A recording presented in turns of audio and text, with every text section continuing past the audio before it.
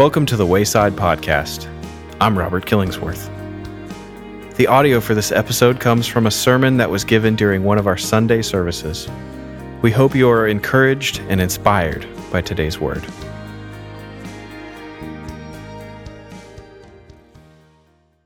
So just to get the ball rolling a little bit, and to get the gears moving a little bit, I have a question for you to think about.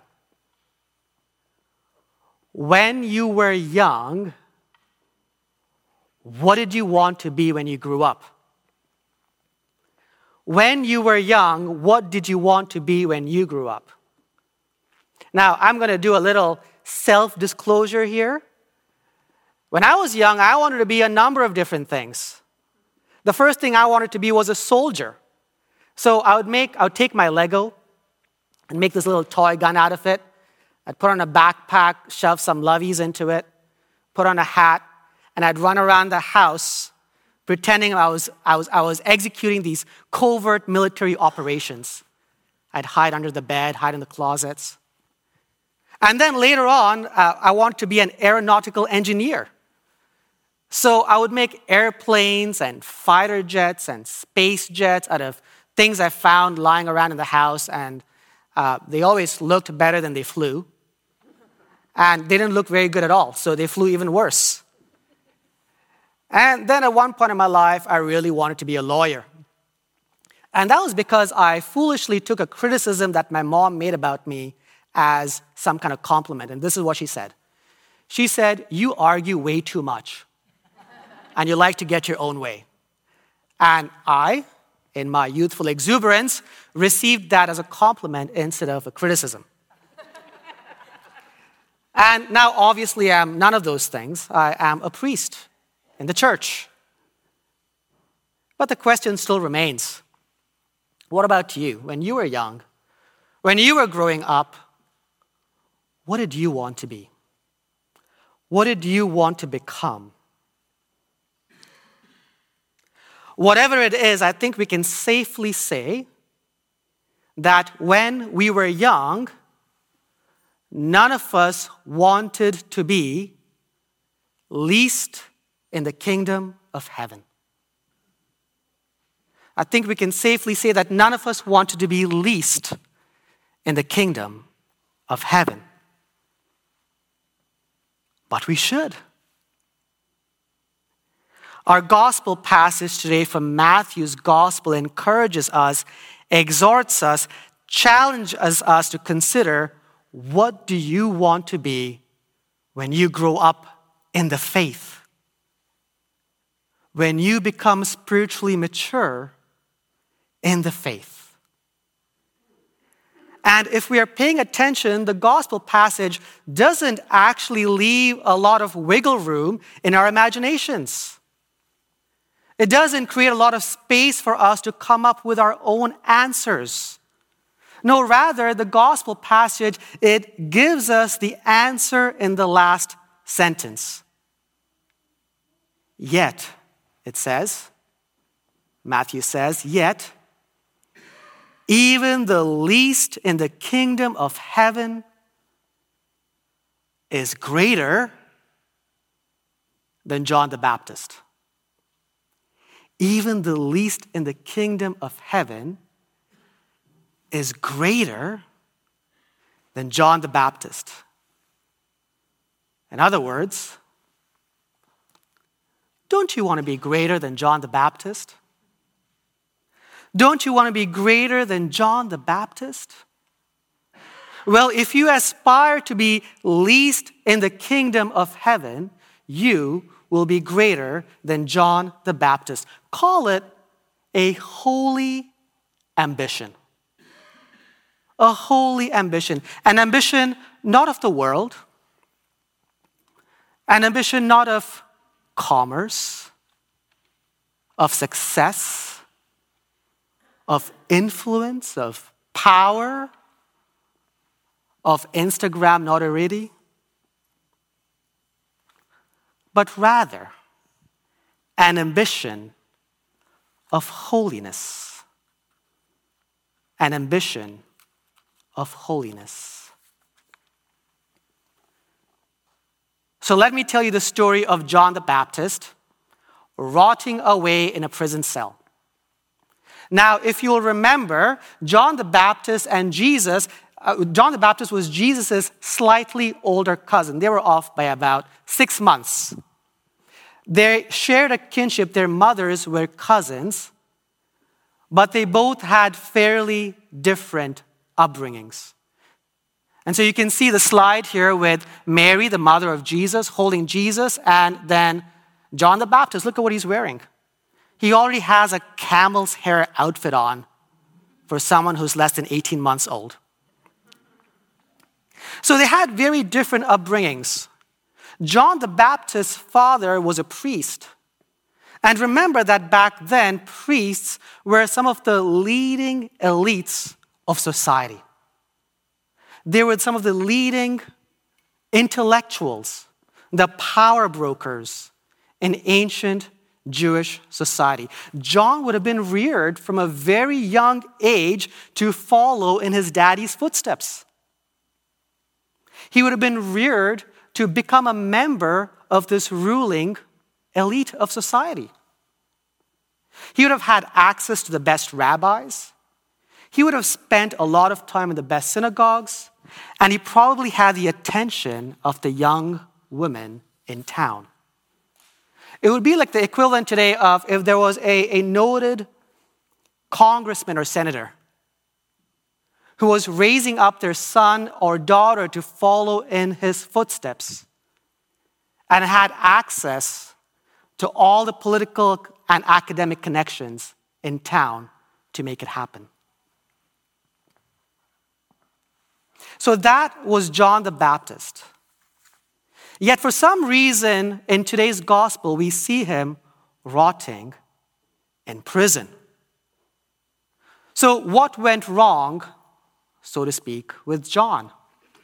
What went wrong with John? You see, if we read between the lines of John's life in the Gospels, we're able to put together a bit of a picture, a bit of a sketch, if you will.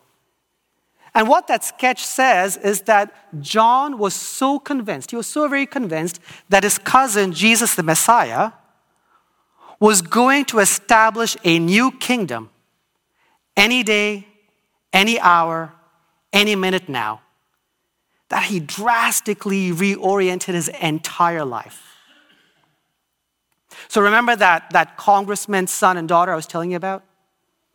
Imagine if that congressman's son or daughter decided to drop out of Harvard Law, live in a homeless shelter, and work at a soup kitchen for the rest of their lives because they were convinced that the end of the world as they knew it is going to come around any minute, any day now.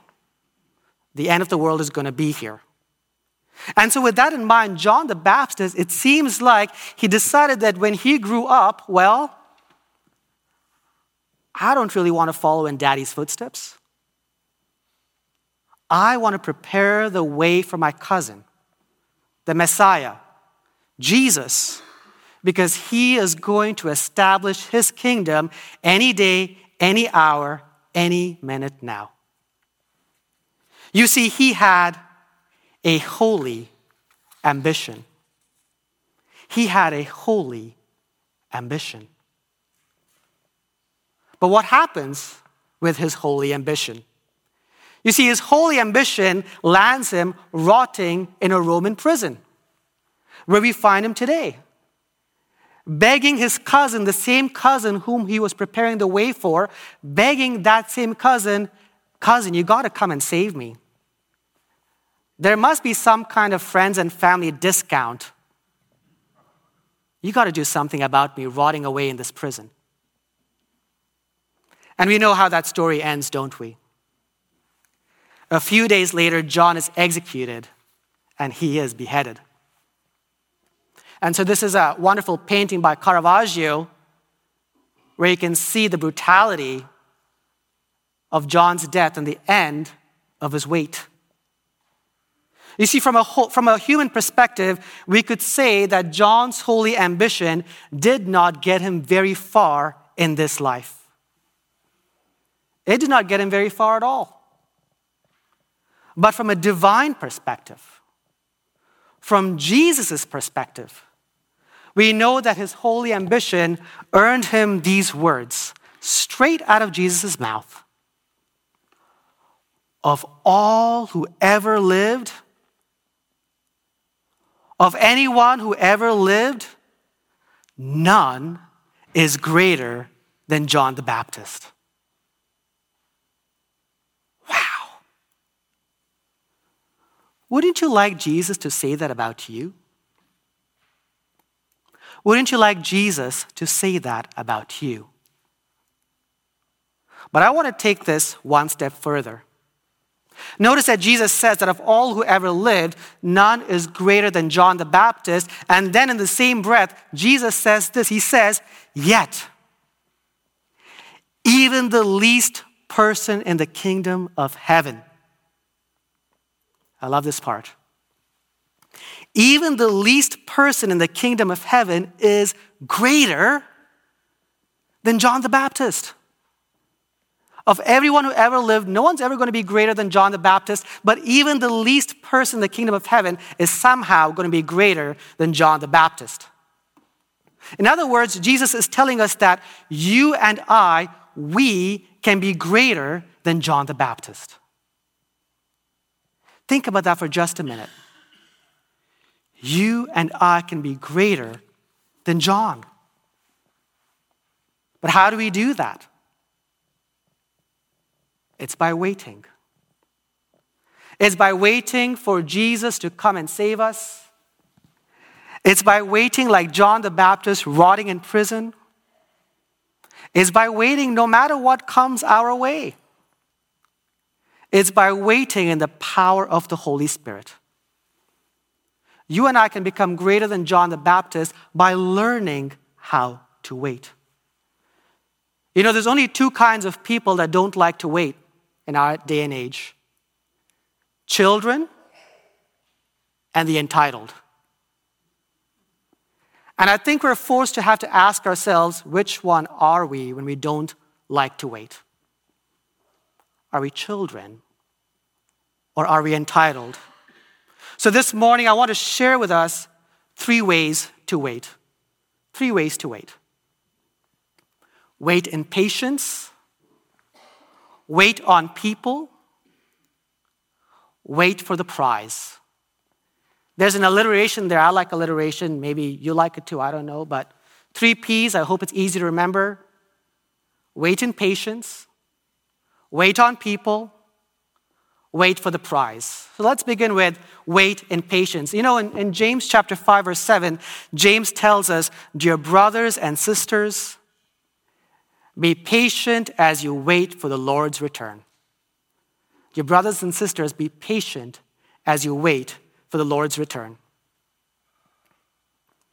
You know it's okay if that light at the intersection takes a little bit longer than you wanted it to? Do you know that's okay?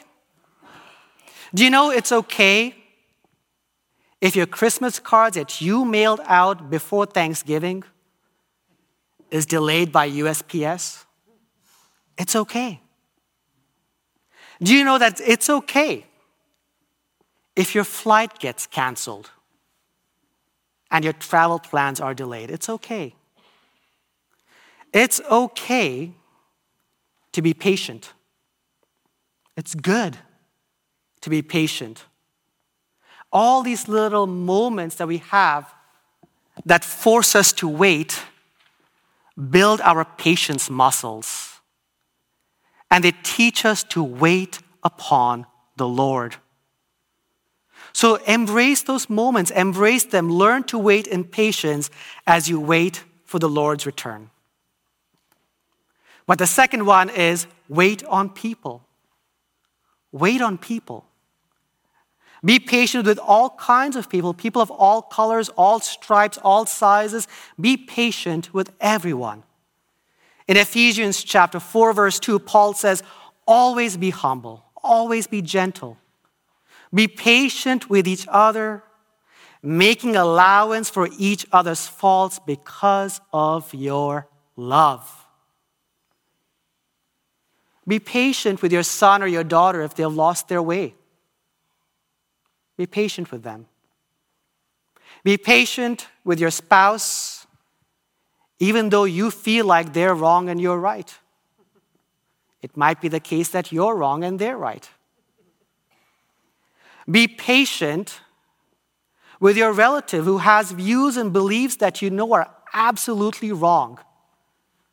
But there they are at the Christmas table talking about it. Be patient with them. Be patient with yourself. Maybe you have that habit, that addiction you're trying so hard to kick, and it's just not happening. Maybe you bombed your physical therapy session.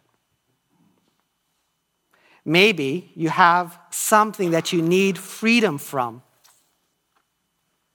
Be patient with yourself. And finally, wait for the prize.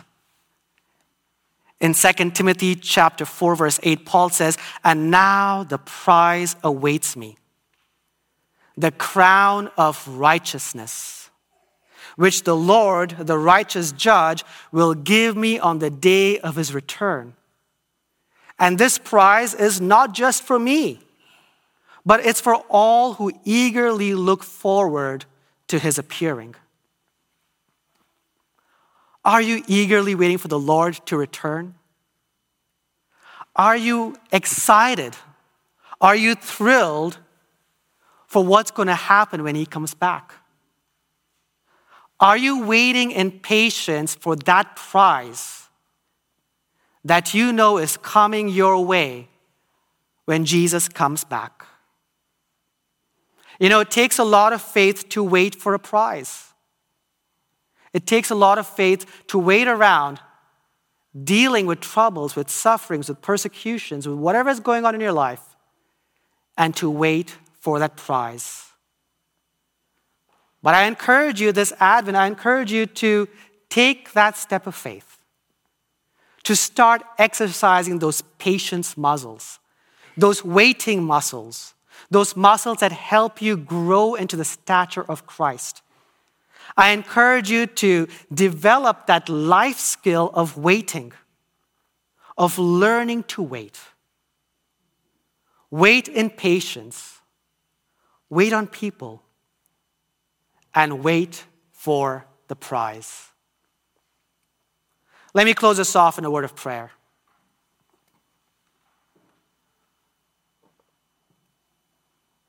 Gracious and heavenly Lord, we pray and ask that through the power of your Spirit, you would give us strength to wait. Lord, we know that our entire culture tells us that waiting is in vain. But your word tells us the exact opposite, that to wait is a virtue. Teach us, O Lord, to wait for your Son to come back and to restore us and this whole world. We ask all this through Jesus Christ our Lord. Amen.